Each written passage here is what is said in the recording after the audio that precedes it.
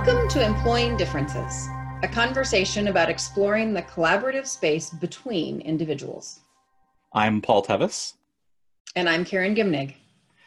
If you're new to the show, each episode we start with a question and we see where it takes us. This week's question is, what happens when we can't agree?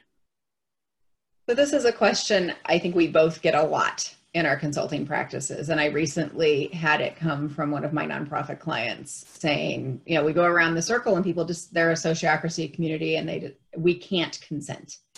What do we do when we just can't get there? And we're going to attempt to do this in about 15 minutes, which is about a tenth as much time as I'd like to have to do it thoroughly. But do you have a starting point, Paul, that you like from when you get this question? Well, I loved what you said in our sort of pre-show conversation, which is I need either an hour or a weekend to answer this question. So I think we're going to try and touch on a few points and do what we can, but recognizing that this is an iceberg of which we're going to get to the tip of. So for me, I do think that one of the challenges in that question is there's two of them that come up for me. I'll start with the first one, which is agree. Like when we can't agree. And oftentimes when I'm working with organizations and with teams that say that we talk a little bit about there's some differences between consensus and unanimity, depending on exactly what process you're using. Like these things can show up in different ways. But oftentimes we sort of back up and say, well, wait a minute, what is the point of the conversation? Is it to come to a single thing that everybody thinks is the best idea? Is this to come to a point that we've gotten to a point where we think this is a good enough solution for us to proceed with, and we're all willing to do that? Like, usually what is happening, I find in groups, is that they don't have a clear basis of what the purpose of that conversation and that decision is. That's one of the things that shows up. And so they often have different standards for what it means to agree on something.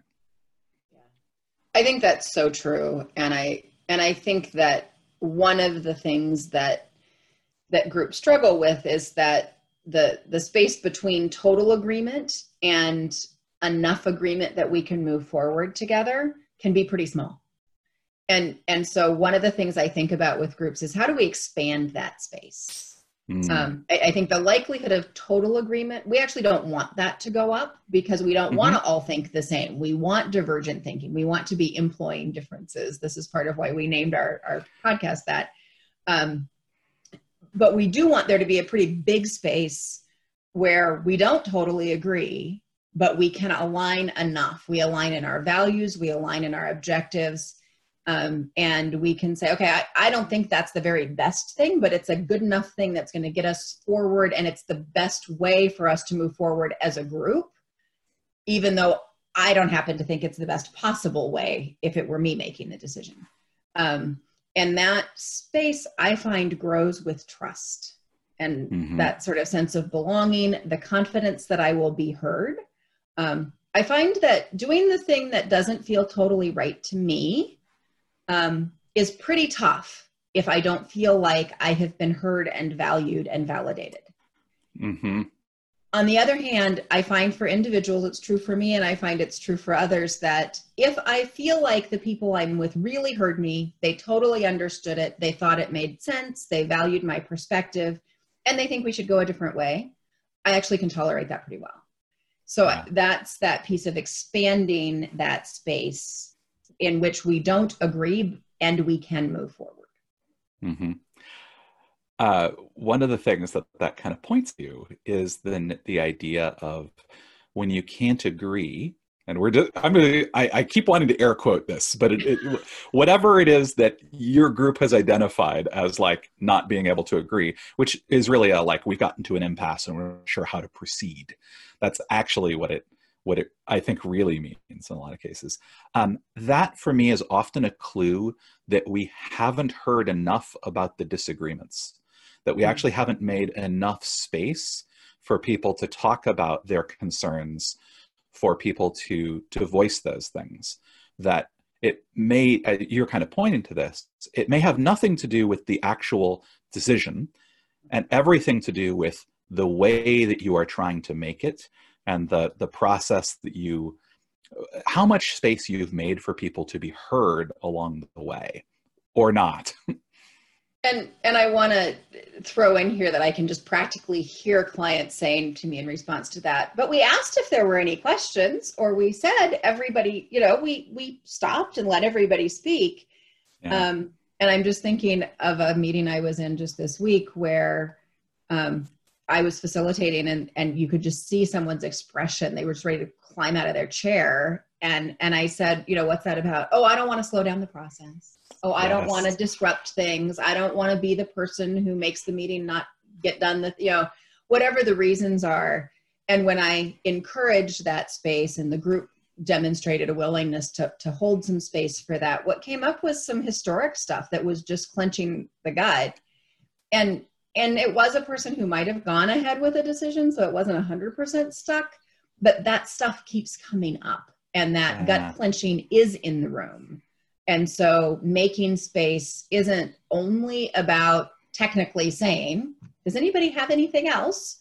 It's also about having the facilitation skill and the history with the group and the culture within the group to pull out what's there and to surface what's there, even when it's not particularly obvious or comfortable for that person to say it. Yeah. I mean, I'm always a tools and models and process person. It's where my brain goes to on these things. And one of the things I think about with that is a couple of different things around. One is Ed DeBono's Six Thinking Hats. And he talks about, it's different ways of approaching a problem. And he says that in groups, we all need, that all of the types of thinking that are the six hats are useful. And what happens is that we will tend in an organization to favor one over the other five. And we need to make deliberate space for the other five. And the one that is most often marginalized is the black hat, which is the what could go wrong hat. And so the tool there is you actually ask everyone to put on the same hat at the same time. So you say, all right, now I want everyone to start listing reasons why this won't work. Rather than asking one person who then, and what happens in a lot of organizations is that the person who is the naysayer, the person who points out what could go wrong, gets marginalized because the group wants to move forward, right? They just want to get through it. And so engaging, like actually not just relying on one person being courageous enough to point it out, but actually requiring everyone to do it can actually make things smoother and easier and quicker.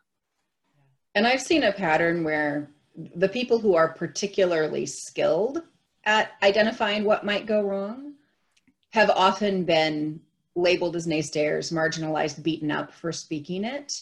Yeah. And so they come with a history that says it isn't, like I see all this stuff and it isn't safe for me to say it. And they may not necessarily be skilled at saying it in a productive way. So there's layers and layers of this, but this is again where you want that skilled facilitator who has a collection of tools to pull out and can read the room and know, okay, this is a moment when we don't have everything on the table that should be there. And what's the tool that I'm going to pull out of my toolbox to get there? Yeah.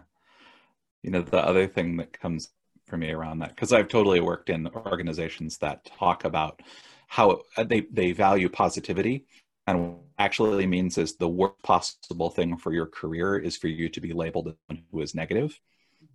And what that means is that people stop pointing out where there might be problems. And there's a place of thinking of like, how can we see the gift of not being able to agree? Because what that's meaning is that someone is resisting saying yes to this thing and not giving in to the pressure to do that. And there's something behind that. It's an opportunity. It might be an incredibly frustratingly timed opportunity. but like that is the, this question, the like, what do we do? What happens when we can't agree? I think there's the implicit part of that, which is the, and we don't have time to slow down to figure it out. Yeah. Yeah. So we're headed, go ahead. And I think that's where the real, like that's the subtext of the question, right? Because oftentimes people know, okay, well, we need to spend more time on this, and we don't feel willing to do that right now. And I would give a corollary to that, or we don't know how. Yeah. Yeah. Yeah. So as we head towards wrapping up, I just want to sort of flag the summary, which is, first, that this is a really common question. What do we do when we can't agree? What happens when we can't agree happens all the time. So it's normal and usual. And that maybe the first step is to think about what sort of standard of agreement do we have? And is that really the standard that's going to be most effective for us as an organization or as a community? So that's sort of step one, is to think about that. And then step two is to really look toward, what haven't we done yet? What haven't we heard? What tools haven't we used? What level of facilitation skill might we need to sort of add to this? What can we do to sort of build trust and a sense of safety within that, to expand that space within which we can not have full agreement and have enough ability to move forward? So, and leaning into, probably if we're stuck without an agreement, what we need is to do some more work, bring some more things to light, take some more time. And so that's sort of where we're headed with that.